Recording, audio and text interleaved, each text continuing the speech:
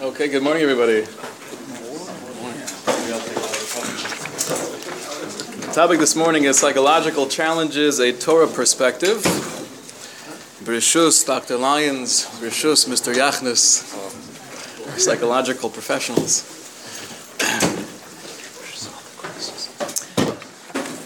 I have to preface this subject with a story that I've told many, many times. You'll have to forgive me.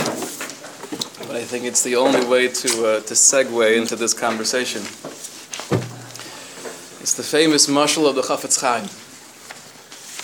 So you have a person who's coming off the train, and he brought with him a suitcase, and as he's walking off down the platform, he realizes, hey, my bag is missing.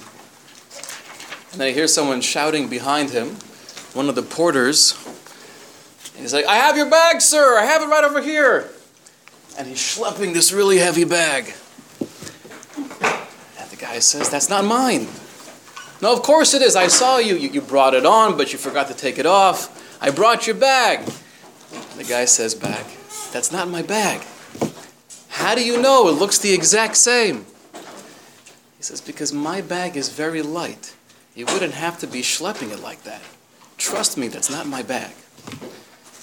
Says HaKadosh Baruch Hu, that when we're stressing out over the mitzvos, when we're feeling the pressure and the anxiety of Avodas Hashem, so Hashem says to Klal Yisrael, that's not my mitzvah, that's your baggage.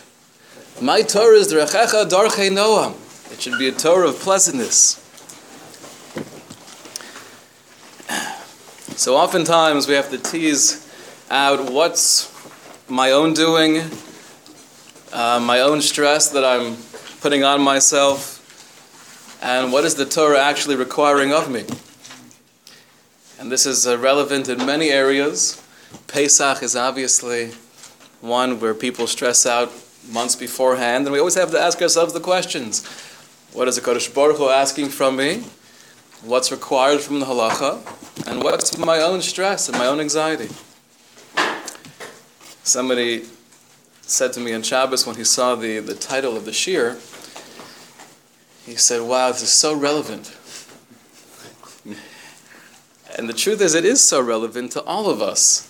Because Baruch Hashem, we live in a time where the idea of quote-unquote mental illness or psychological struggles and challenges, it no longer has that same stigma as it did not that long ago. Baruch Hashem, we now have the clarity that just like if I hurt my leg as I'm jogging, halavai, that should be true. So it's okay to take an Advil. My leg is hurting. Not that long ago, the assumption was if I have something wrong with me psychologically, then it's more a flaw in me. So I'm okay when my arm is hurting or my knee is hurting. That doesn't have any defect on me. But when I'm depressed, or I'm anxious, or I'm feeling hopeless, then that means there's something wrong with me, and that's harder to deal with. The truth is, clinically, a lot of these things are just as physical as hurting your elbow. There are endorphins in the brain. I could be lacking serotonin. There are many things that could be a very physical issue, a very physical source. It has nothing to do with the defect in me. The idea of therapy, which is becoming more and more accepted and can be extremely helpful if you find the right therapist. Otherwise, it could be a tremendous waste of money and time. Where does therapy come from? That doesn't go back to Freud or Jung. This goes back to the Gemara and Yuma. The Gemara tells us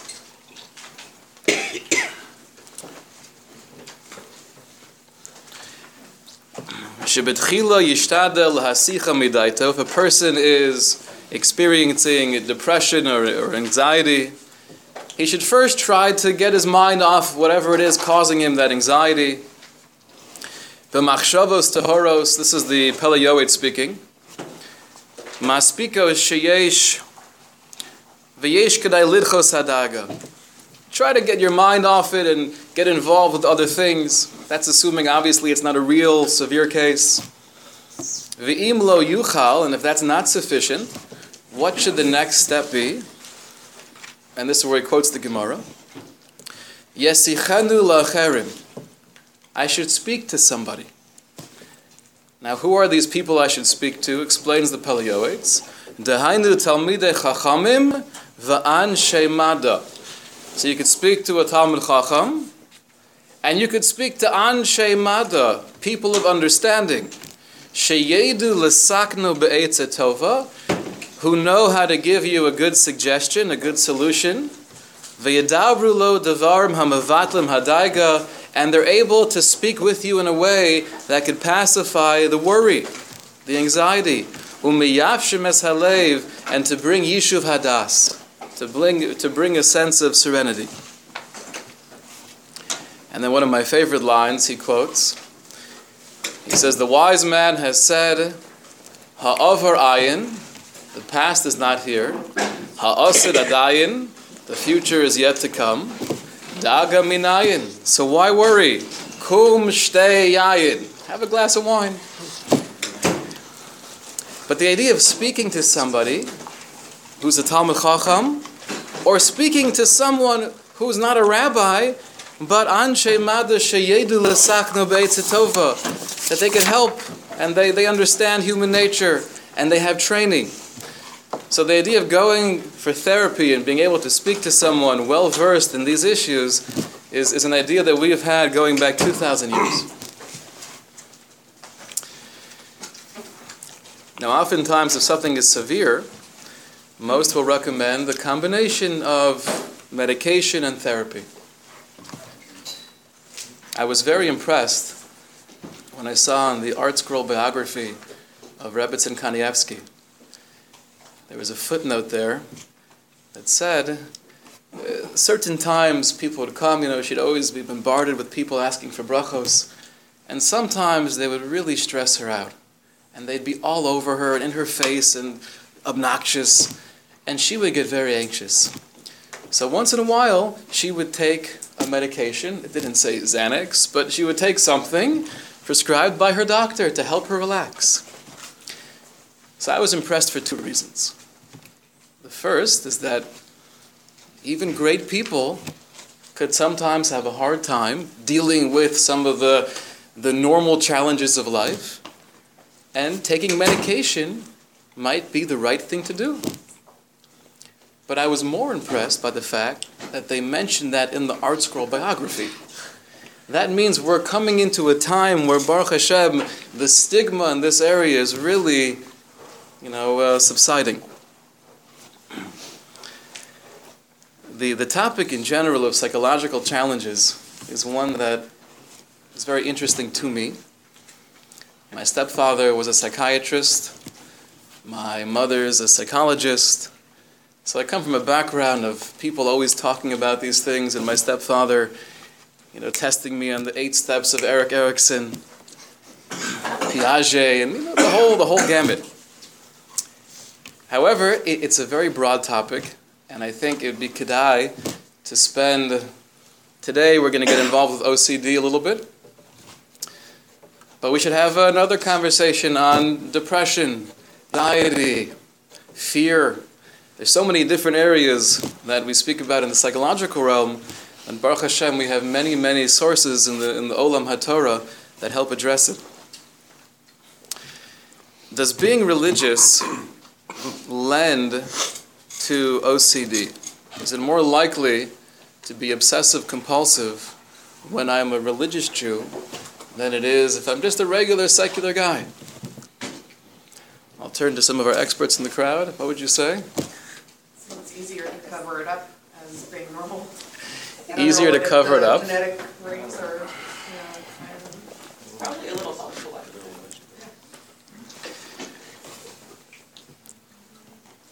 It doesn't lend itself, but it can present in a different symptom pattern.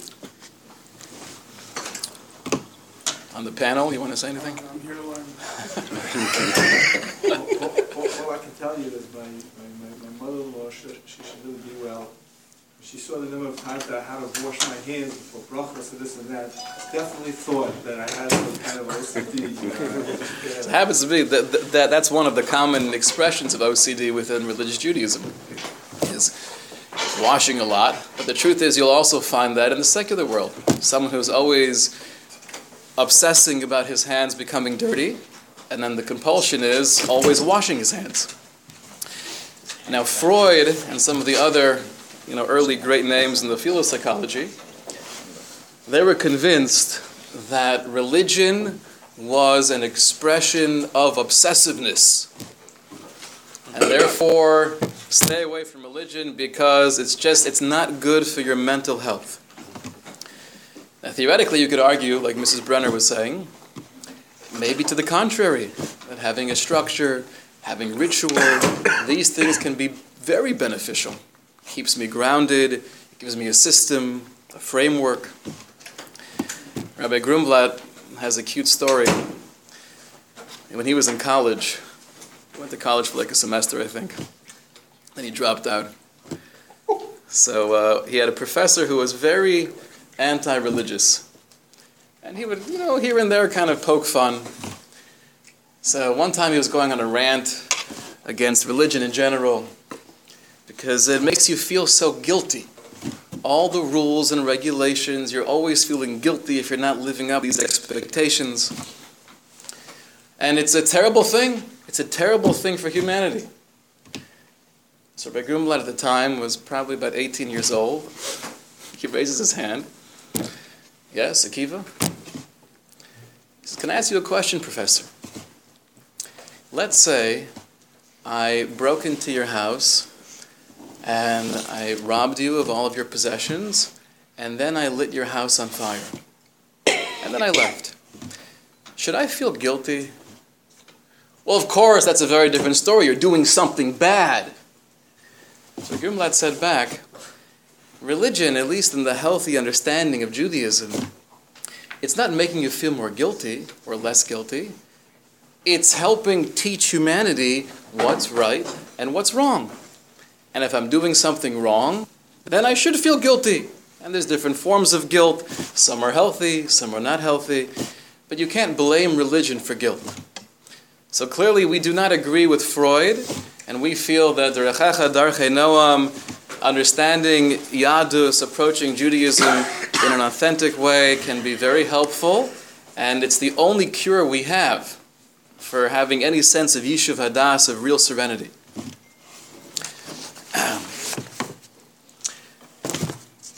Let's jump to Ramosha. Ramosha speaks about the idea of speaking to psychologists. This is source number 1 here on page 1.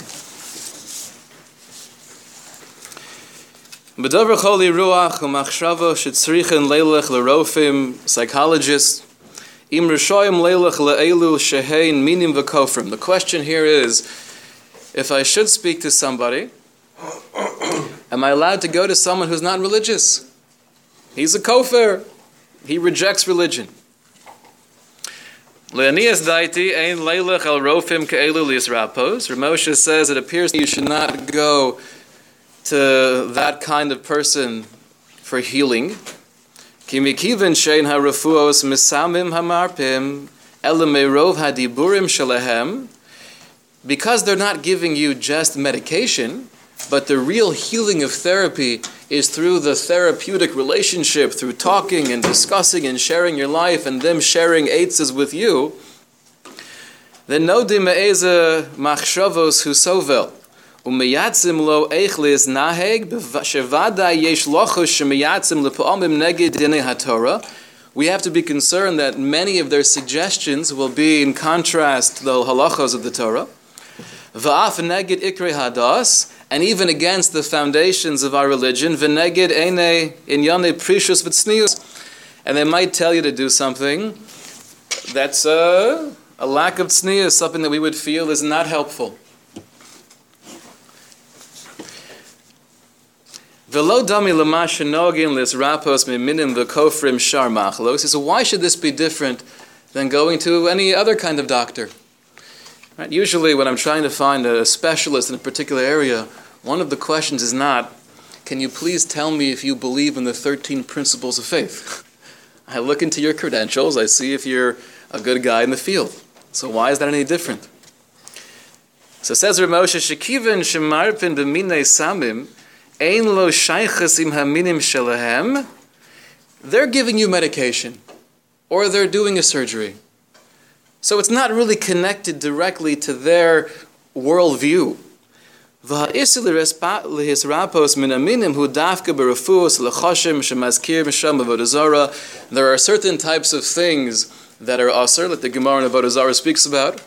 We had a shir on this a while back. If the practice is based on idolatry. But putting those things aside, which are not nearly as common, Rav Moshe says, in general, going to a doctor, regardless of his or her belief system, it's okay. You're going there for refuah. Now, even then, we did mention the Rosh Hashiva of Chafetz Chaim. He had major stomach issues for many, many years. And there was one opportunity they had to see like the top specialist in the field. And Reb David Chait went with the Rosh Hashiva together, and they were talking with this doctor for a while. And the doctor was extremely arrogant, just like oozing with gaiva. So after they left, Reb David Chait said to the Rosh Hashiva, he said, listen, it sounds like he really has a plan here. He has a strategy. This is so exciting. We could finally solve it and get to the root issue. Shiva said back, I'm not going to see him again. Why not, Rebbe? He's the top in the field. His gaiva is repulsive to me. I can't be in the same room with him. But he's the number one. So the response was, he's number one, so we'll get number two. That's it. Now, we're not all in that madrega, but generally Rav Moshe is saying we don't really care that much about his belief system to benefit from his medical expertise. However, when it comes to psychologists, shekol refuasan hu b'dibureihem, where the refuah is through conversation, yesh vaday lachu sheyadabru divrei minus v'nivel peh. We're concerned that they're going to share ideas that are heresy and speak nivel peh, right? And words in a very inappropriate way. Ve'im heim rofim mumchim.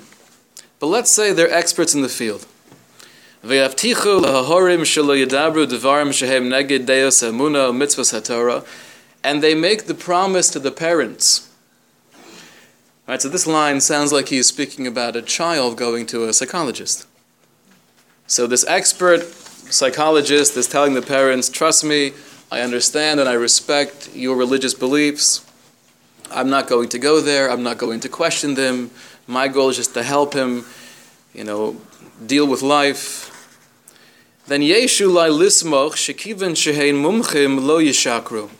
Rav Moshe says perhaps you can rely on the fact that they're experts in the field and they have a good name. And we do have this idea in many areas of halacha that when someone is a professional, we assume they're not going to lie. Otherwise, they're risking the reputation. So perhaps you could trust them. Ulechein yesh lechapes acher rofe shomer Torah. He says the ideal would be to try to find a psychologist or a therapist or a social worker. As long as the healing is through the conversation, try to find someone who's shomer Torah. Be'im leka, if you don't live in Brooklyn, and it's harder to find that, then Yitznu imo v'yaftiach shelo yadabri machole benyane amuna v'Torah. And then as long as you get their word, and you trust them that they're not going to speak about religion, then that would be permissible. What's that? Or nivel peh, saying not just religion. Right, now nivel peh, you have to understand what he means by nivel peh. Usually we use that term. Right? If someone's using a bad word, we say that's nivel peh. That's not really what nivel peh is referring to. What's nivel peh referring to?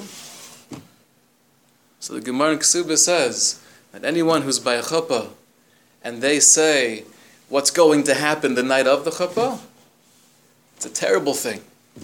Because just because everyone knows how life works and how human nature works and the point of marriage and what happens after marriage, to express it verbally, that's nivelpeh. So in this context, So it's the context of immorality, of giving an allowance to someone to do something or to think something the Torah feels is not appropriate. Don't go there. And it's hard to get into examples in a public forum, but there are many examples, depending on what someone's struggling with, where a secular therapist or a social worker or a psychiatrist would say, well, it's pashut, if this is your issue, so then just do that. The problem is, doing that is something that is against Dinei HaTorah, and sometimes even against the foundations of Torah. So if you have someone who's Shomer Torah mitzvos, who's a psychologist, that's l'chadchila, that's more ideal.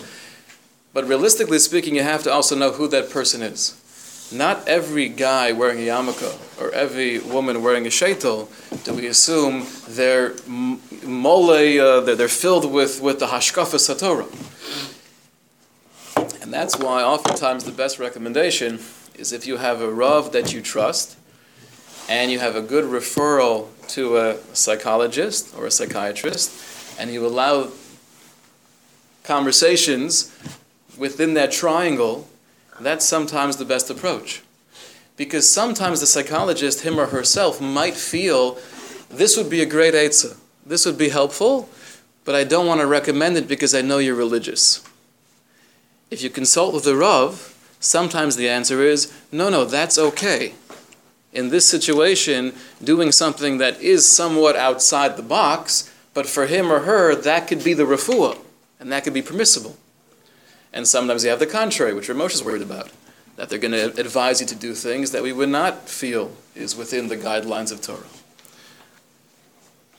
Any questions on this step? Okay. Let's jump into OCD. Because we have professionals here, would someone like to give us a little bit of a background to OCD? Dr. Lyons, Mr. Yachnis, Dr. Yachnis. Please.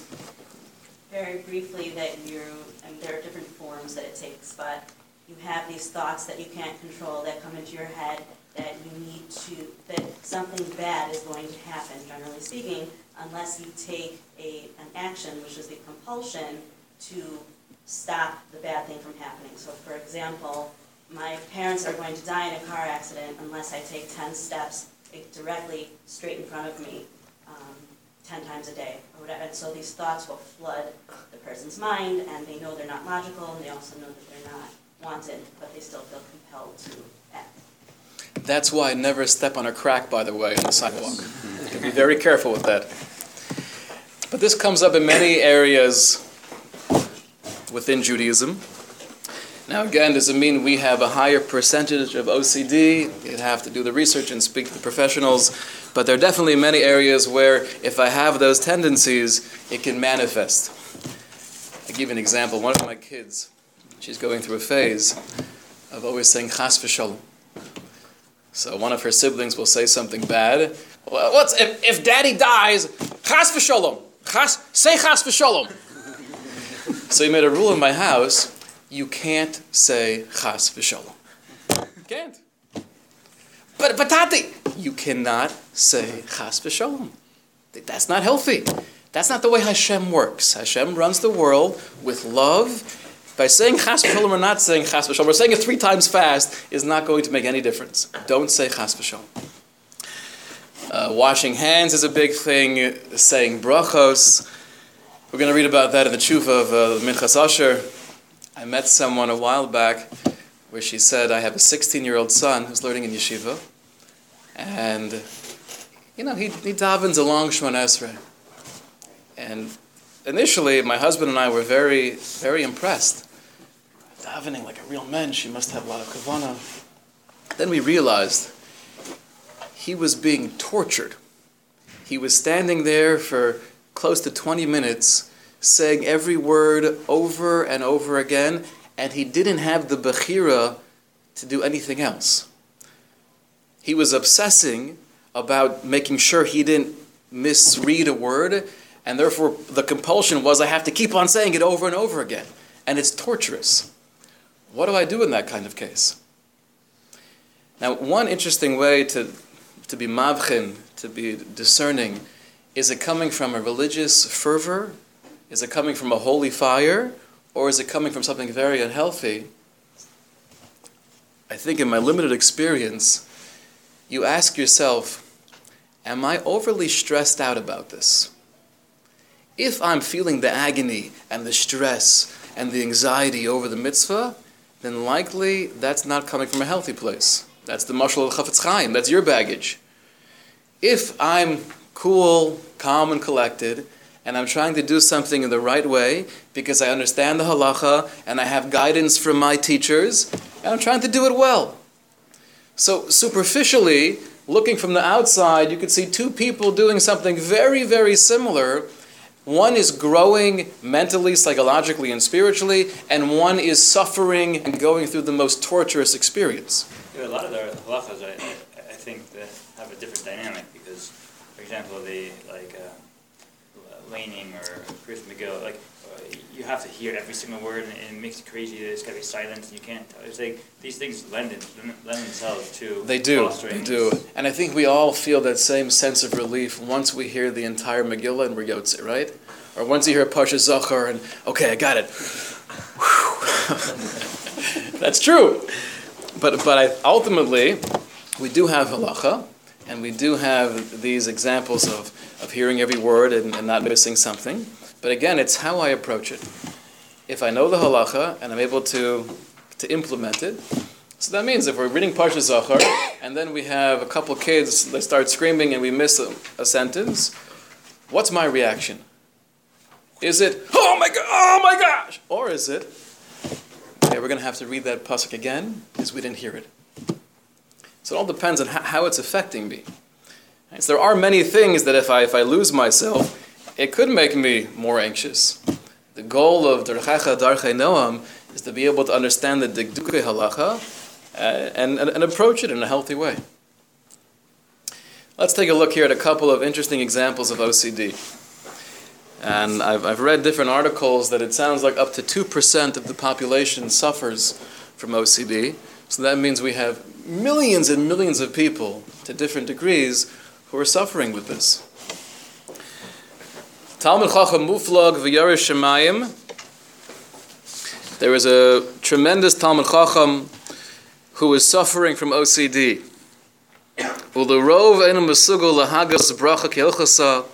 And the majority of the time, he was not able to pronounce the bracha in the proper way.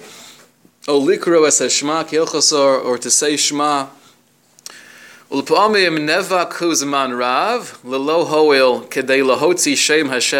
oftentimes he would spend a long time trying to pronounce the Shem Hashem and just not doing it well. And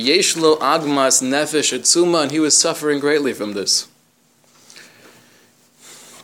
And I think the beauty of the first paragraph of this particular tshuva is, you see, the people who suffer from OCD, it's not just a 16-year-old boy. You have a Talmid Chacham Muflag. That means it's someone who knows a lot more Torah than we do. Everyone suffers from this. L'das harofim hamumchim b'tachum zeh, according to the expert opinion in this realm, derech hatipul hi shel olam lo yachzer pamayim al dibur o tefillah. What's the solution, or at least the eitzah given to people who suffer from this, from the professionals? The eitzah is never repeat it a second time.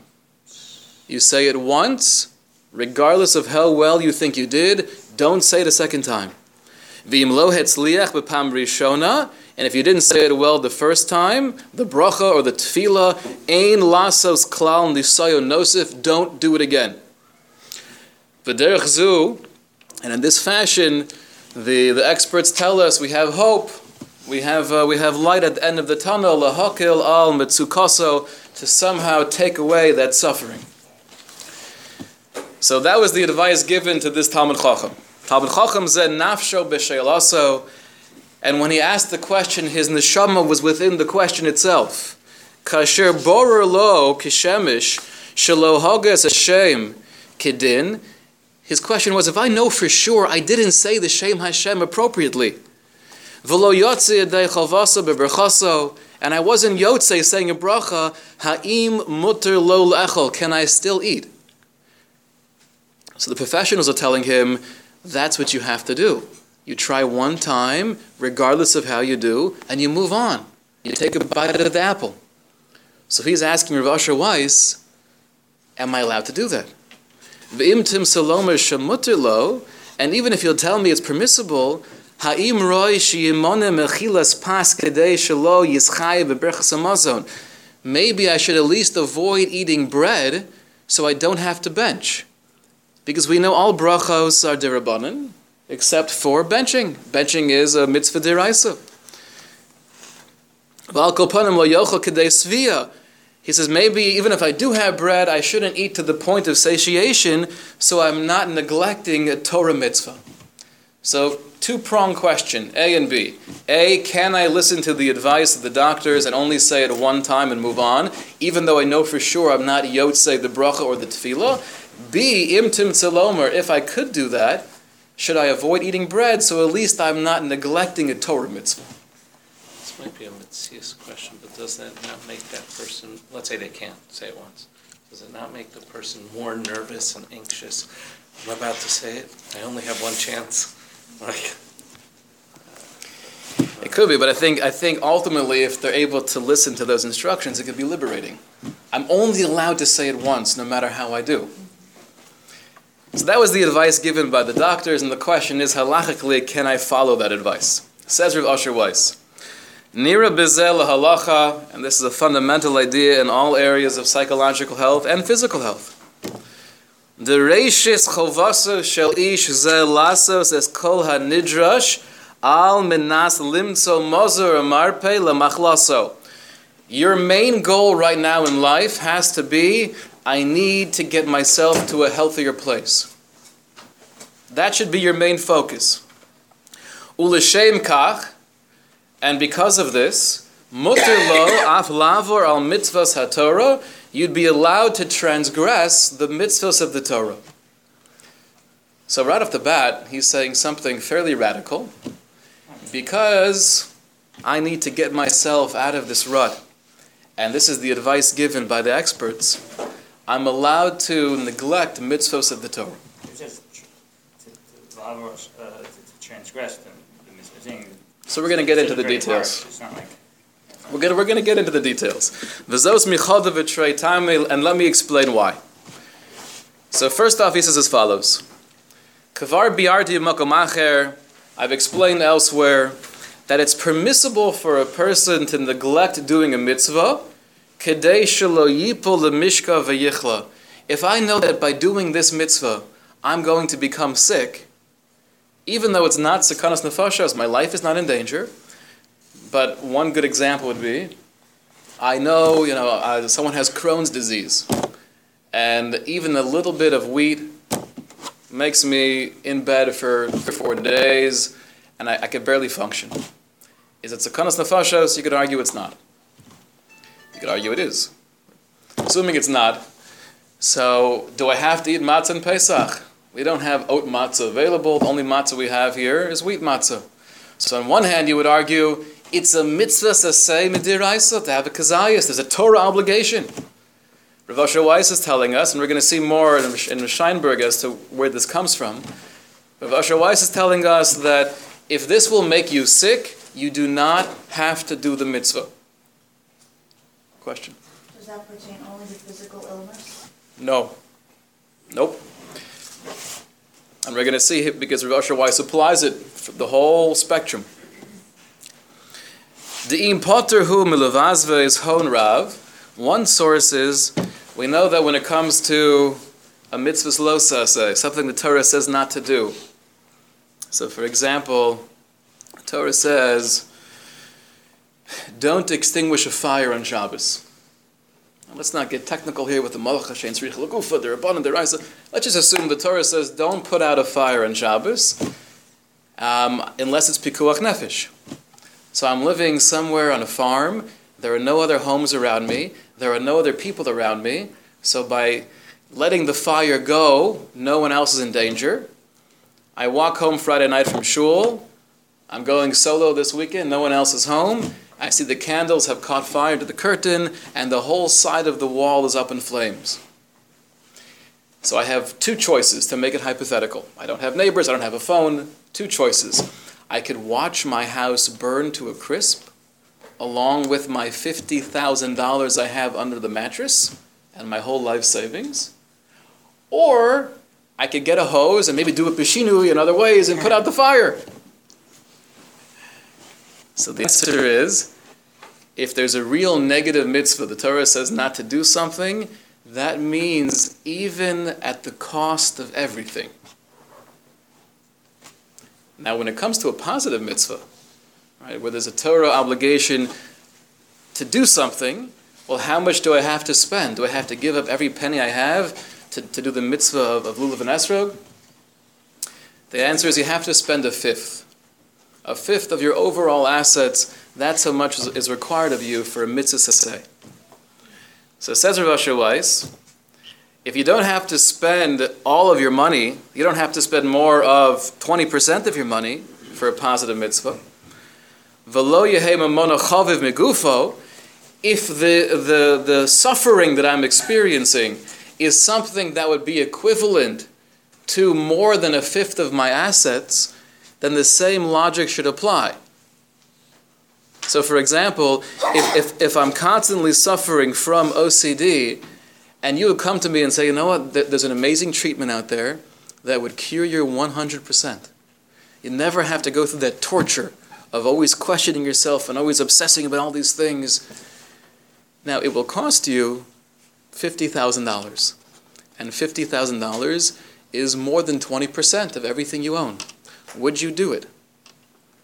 I think most people would say, yes, I would love to live a life without torture and suffering.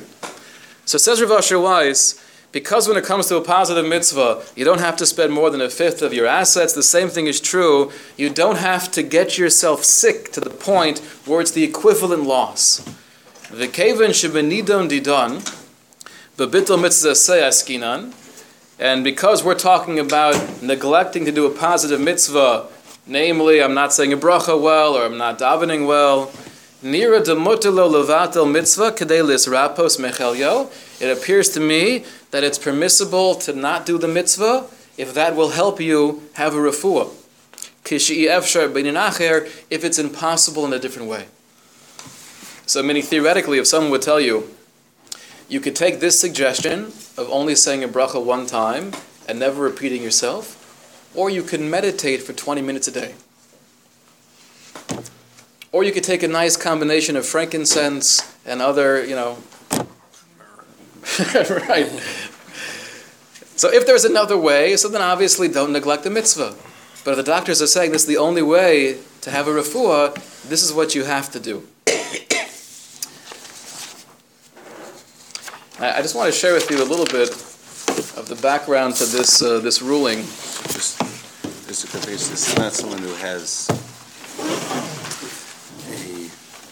a very significant level of OCD, where it's just something that they're thinking in their head and choosing to do. What's that? This is referring to someone who doesn't have, a very significant OCD. This is referring to someone who does not have. Yes, who you can tell to just not do it, and as long as he knows that it's okay to not do it, can do so. Well, it's referring to anyone who would listen to your advice.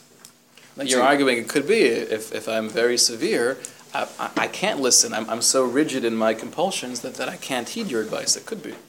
But assuming I could listen, and as long as the Rosh Hashiva is telling me, and the doctors are telling me, all the holy people in the world are saying, this is what you have to do, if I could listen, this would be a valid refuah.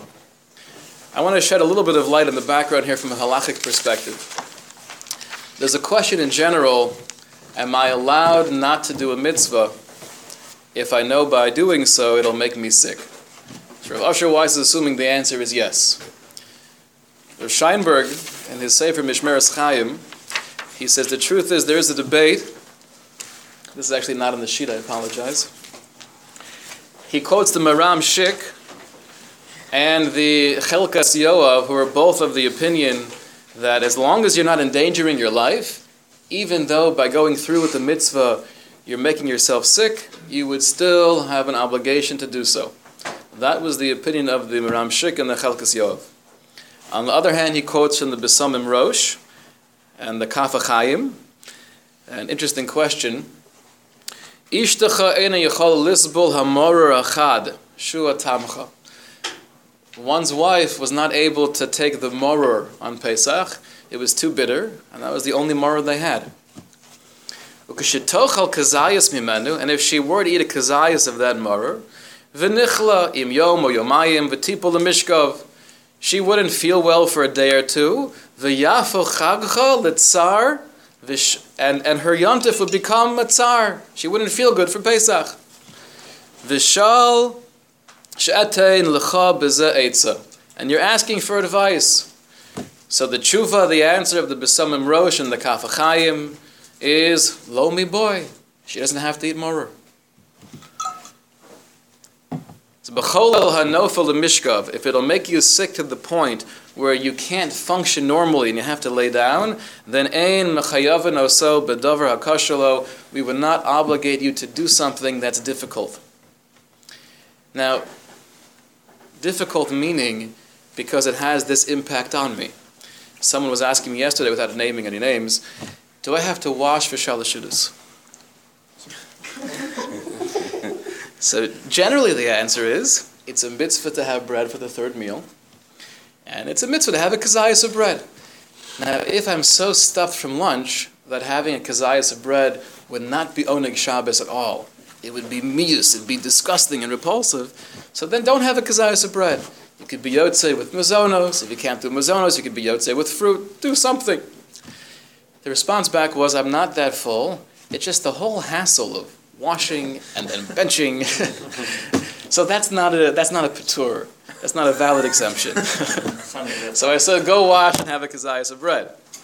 But if it's something like this, where it's really having an impact on me, then, according to the Besamim Rosh, the Kaf HaChaim, and also the Binyan Shlomo, you would not need to do that mitzvah. In the case of the Binyan Shlomo, this is the last opinion here, he writes, Lenias daiti nira pashit, the chol kagon zeh talya b'hargasha shemargish achola ba'atzmo. It all depends on how the person, him or herself, feels. She'efsher sheyazik lo im yochel kazayas matzah. He's not only referring to morer. Morer, you could argue, okay, it's a mitzvah d'Rabbanan, maybe we're more lenient. He's talking about even the kazayas of matzah, which is a Torah obligation. Im yochel kazayas matzah morer, o im yelech l'sukkah, oz eina rishoy lahachmir l'atzmo. He uses a more severe expression. Not only do you not have to do this, you're not allowed to do this. Just like when it comes to Yom Kippur, and someone's life is in danger if they fast, and therefore the doctors and the rabbis tell him, you cannot fast. If you choose to fast anyway, that's a violation of Torah law. You're endangering your life. The Binyan Shlomo applies this even to a case that's not pikuach nefesh. But if you knew by doing the mitzvah that will bring you to a case of choli, that'll make you sick, you're not allowed to do the mitzvah. So we have different opinions in the Achronim. This last Achron you just quoted, is applying that to only mitzvah saseh or mitzvah lo saseh also? Oh, so right now we're only addressing not doing a mitzvah. Not doing a positive mitzvah. Right? We haven't got to doing a negative. We haven't got there yet. But within the realm of not doing a positive mitzvah, we have this debate amongst the Achronim. Comes along Rav Scheinberg and says something gorgeous. How do we paskin? So he says, "V'hinei nisbara de benidon didon ikapluksa ben haposkim." We have different opinions. V'ein hagedorim bruim kolkach. And the Gedorim, the way to set it up is not so clear. V'nira be'ezras Hashem lahachriya b'machlokas haposkim b'hachara nachona. But with the help of God, I'd like to paskin a beautiful psak. Tehinei lahalon nisbar barucha. Later on, I explain in a different context that there are two types of chola she'ein bo sekana. Two types of people who are sick, where it's not at all a danger to their life, but they're chola she'ein bo sekana. The first type is a choli arai. You happen to be sick. I have the flu. I have strep. I'm not feeling well. However, there's a second category of choli kavua, where there's an ongoing illness, there's an ongoing issue. If it's regarding one limb or something without the body, throughout the body. Vigorim l'shinui yisodei b'chol mahalach v'orachayav shalachola. And this issue is not just a one-time thing where I'm not feeling well for a few days, but it causes me pain or anguish throughout my whole mahalach hachayim, my whole way of life. So there, Scheinberg says, we paskin that if it's an ongoing struggle, then we would definitely embrace the Binyan Shlomo and the B'Samim Rosh and the Kaf HaChaim, where you do not have to do this mitzvah if it's only adding fuel to that ongoing fire. If it's something temporary, and you could push yourself to the mitzvah, then push yourself. He quotes from the Avnei Nezer, interesting question. He says, Yelad hanola beregel akum. A child is born on Yontif, and there's some kind of disformation of the leg. V'rofe mumcha omer sheyesh ofen liyasha haregel. And one of the expert doctors say there's actually a way to make it straight. However, this process is somewhat intense and somewhat taxing on the child, to the point where he would not be able to have his bris on the 8th day. So the question posed to the Avnei Nezer at the Sukkot Shaker is, are we allowed to go through with this? On one hand, it's not pikuach nefesh. On the other hand, the doctors are telling us, if we don't do this now, we're going to miss that window. If we do it now, then we can't fulfill the mitzvah of bris on the 8th day. And there's a positive mitzvah. As soon as the 8th day comes, you have to give your son a milah. So says the Avnei Nezer, Im ha'emes kedivri harofim, if what they're saying is accurate, hadavar boror shemuter lasos, then it's clear you're allowed to do this procedure. Shemitzvahs asay eina mechuyev levaz v'zelei and hovrav, just like you don't have to spend more than a 20th of your assets to perform a mitzvah. So the same thing should be applicable in this case. This is the equivalent to 20% of your money. Having the opportunity to have the child walk in a normal way for the rest of his life, you should for sure do the procedure, and even if that means you can't do the bris till the child is a month or two old, that would be okay. So when you apply this idea of Rav Scheinberg back to Rav Asher Weiss, I think we have a deeper understanding of where he's coming from. Because something like OCD is in category 2, it's a choli kavua, it's with me my whole life and everything I do and everything I'm thinking, so then we would paskin, you don't have to do the positive mitzvah if it's only adding fuel to that illness. Now how about the other way? Would we go so far as to say, I'd be allowed to do an Isser? I'd be allowed to do something the Torah says not to do. What would be an example of that? So Rav Asher Weiss, in dealing with this Talmud Chacham Muflag, who was having a very hard time saying a bracha, according to some, if you eat food without a bracha, that's Asr. There's an interesting debate. Is saying a bracha before eating just a positive mitzvah? You have to say a bracha before eating. Or, as some are gleaning from the Gemara itself, it's asur to eat without saying a bracha. If you take that approach, that if I don't say the bracha, I'm doing something asur, can I still listen to the advice of the doctors and only say it once regardless of how I say it? So we're not going to have time to do the whole tshuva now, as the hour is running late. Rav Asher Weiss, gleaning it from the Chassam Sofer, there's a famous tshuva of the Chassam Sofer. We're going to skip that for now. But he says, the Gemara tells us in Yuma, the logic behind why you're allowed to break Shabbos to save a life. What's that logic? Oh, so that's the next step of the Gemara. The first step is, it's a svara. Logic dictates that if we're breaking one Shabbos to save this person's life, but now this person will keep many Shabbosos in the future, that's why you're allowed to do it. That's what the Gemara first says. However, the next step of the Gemara is, 1 second. According to that logic, that would mean if you know by saving this person's life, he's only going to live another day or two, but you know for sure somehow he's not going to make it to next Shabbos, then you couldn't save his life. The Gemara responds back to that, but we have a source. When the Torah says in Acharei Mos, V'chai Bahem, you should live by the mitzvos, we derive from there, V'chai Bahem v'lo sheyomus Bahem. You should live by them, not die by them. And that's the conclusion of the Gemara. So the question is like this. Once we have that conclusion, that the permission or even the obligation to break Shabbos to save a life is based on the verse, does that mean we're falling off the logic of you're allowed to break one Shabbos to keep more Shabbosos? Or do we still hold on to that logic to some degree? And I'll tell you why that's not an academic question.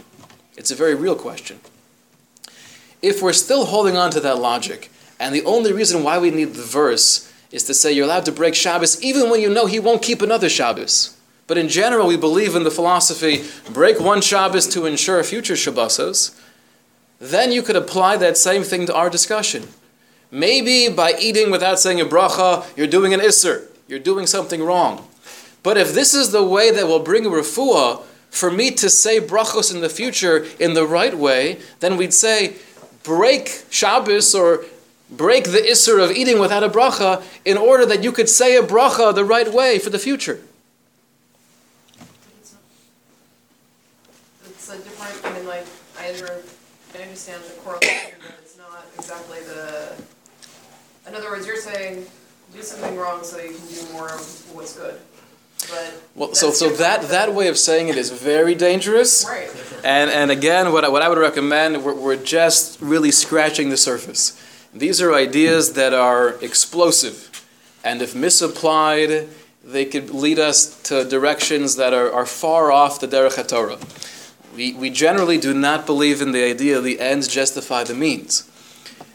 Let's for now leave it as an idea, as a general concept. I want to share with you a couple of interesting cases that the Steipler dealt with regarding OCD, and we'll call it a day. So Rav Asher Weiss comes out, halacha l'maisa, you're allowed to neglect a positive mitzvah, and you'd even be allowed to do something the Torah says not to do if this is your refuah. A couple of examples here that the Steipler deals with, Rav Yaakov Yisrael Kanievsky. One's a case where a young man was writing him, and this is somewhat common in frum circles when the child is suffering with OCD. I think I made a neder. I think I took an oath. Because sometimes, even thinking something b'hachlata in a real way, that could have the status of an oath. And I'm living my life obsessing about the shvuah I might have taken. So he says back to this young man, he says, this question actually was posed to Rav Chaim Brisker, and he answered, She'ein kan lo nedarim, there's no oath, there's no neder, there's nothing here that's binding.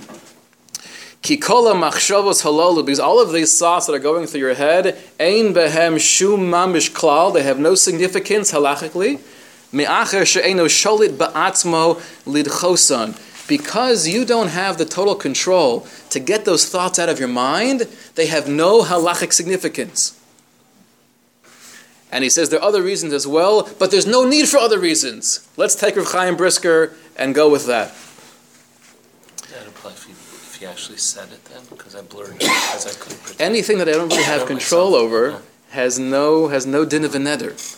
And this is helpful as well when you have kids who are struggling, teenage boys who are struggling with this issue, and I know I'm not supposed to be thinking about this, but I am, and I tell myself to stop, but then I think about it more, and I can't daven Shemona Esrei without having this image in my head. Ah!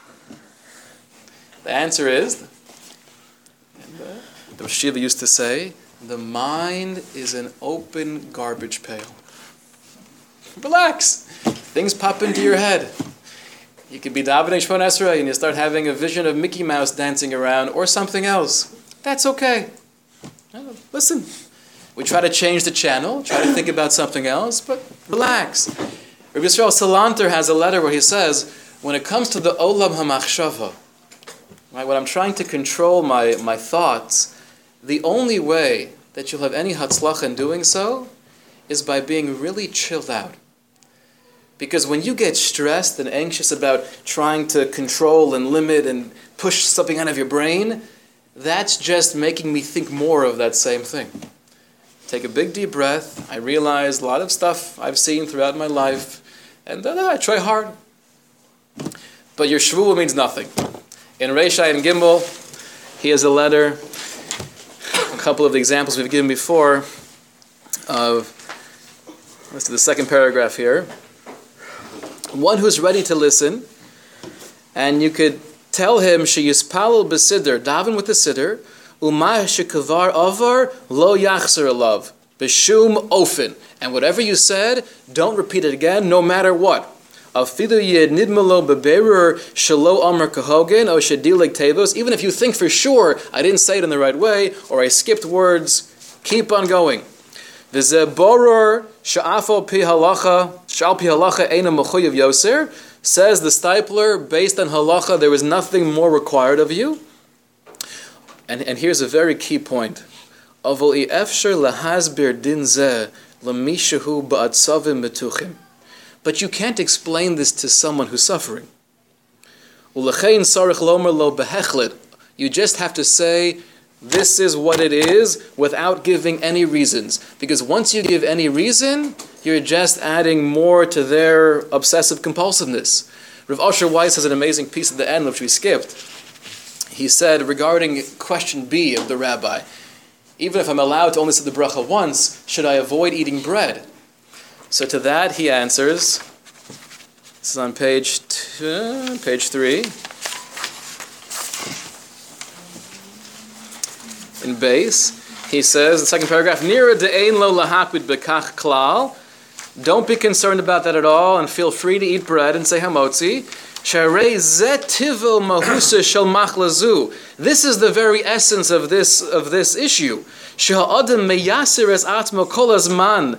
Bechardo shelo asa es hamotalav. Because you're causing yourself pain by analyzing and agonizing over, maybe I didn't do it the right way. V'lo yatzadei chavasu b'shum davar. And I wasn't yotzei. V'rakishi es gaber al cherdas elu v'yishtacharer mehem. Only when you're able to free yourselves from that thought process, then potentially you find the healing. If we would paskin, you know what? That's a good point. Stay away from eating bread. Or at least don't eat to satiation. What would happen then? We'd have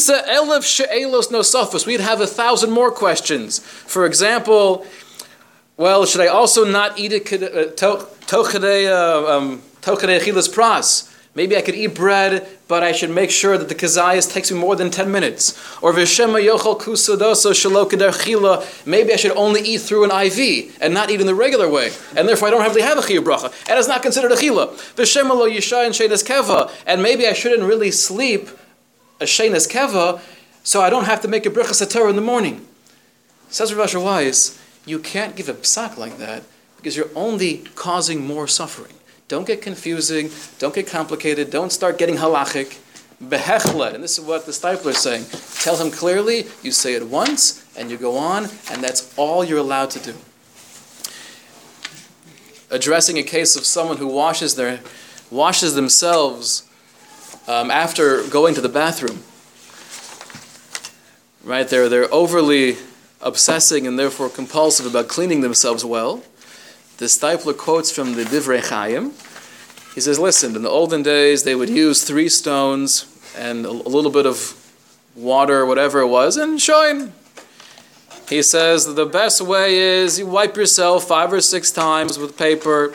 You could use some moisture. V'achar kach shuv lo yashkiach klal. And don't pay attention afterwards. Im nishar naki lo, if you're 100% clean. You should make sure you're not moist. That's not a healthy thing. But do what you should do and move on. What should I do? 5 or 6 times, a little bit of moisture. Don't be concerned about it. But the Shulchan Aruch says that a little bit of schmutz. Move on. He says, furthermore, and you find this as well, when it comes to the place of the tefillin shalosh. right?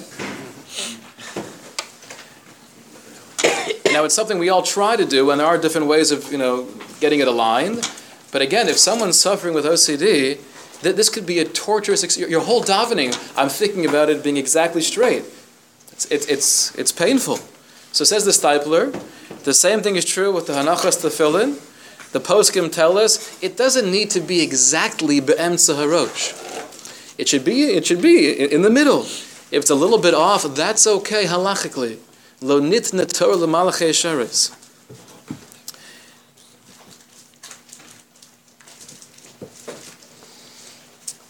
Let's jump to the last few cases here. We'll call it a day. Page 5. This is interesting as well in the halachic realm. Someone who feels they have to go to the bathroom. And the halacha is, if I have to go to the bathroom during davening, then I should stop davening and go to the bathroom. However, if I'm always thinking about, do I have to go to the bathroom, that could be a torturous experience. Says the Steipler, I received your letter. I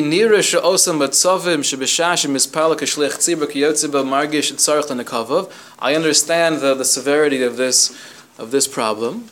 Where is it coming from? I sense that you're afraid of transgressing the prohibition of holding it in. And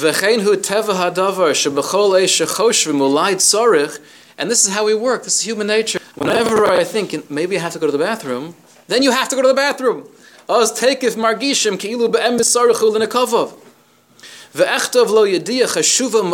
to teach you something that's very chashuv. This we have one of the great poskim in the back of the Shulchan Aruch. He paskins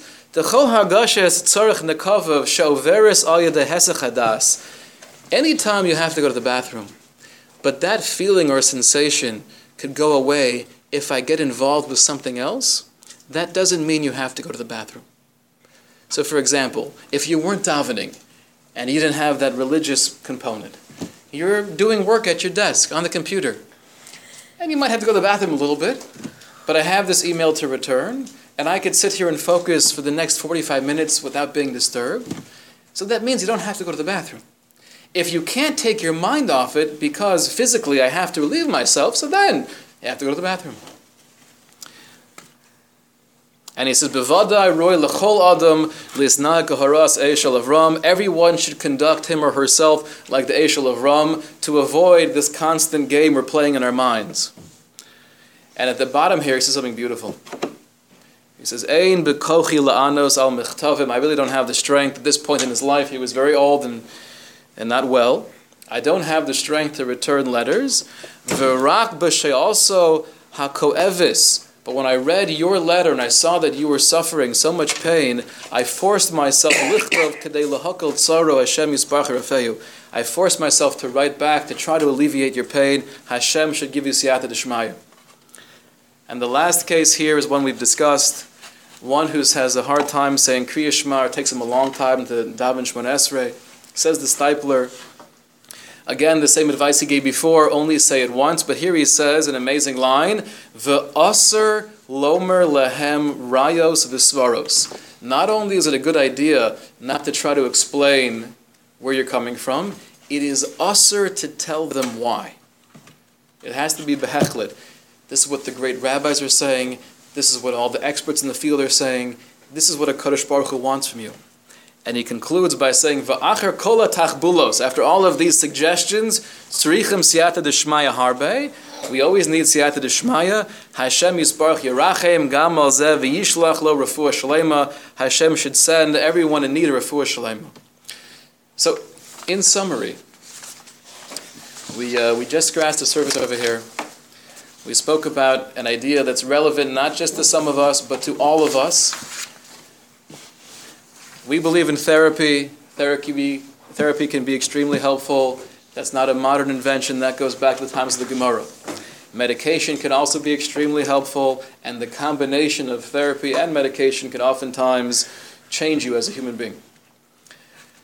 We focused on Ramosha's idea of who can I speak to? Am I allowed to speak to someone who's not Shomer Torah mitzvos? And the basic answer is, ideally, better to have a frum Jew as a therapist. we'll have to address yichud questions at different time. That happens to be a major concern when therapy of one gender with the other, for a different conversation. But if you can't find someone who's Shema Torah mitzvos, at least get someone who's an expert and who you could trust. They're not going to get involved with that religious aspect of things. And therefore, like we mentioned, ideally you want to have that triangle of your religious person and also your expert in the medical field. Rav Asher Weiss spoke about OCD.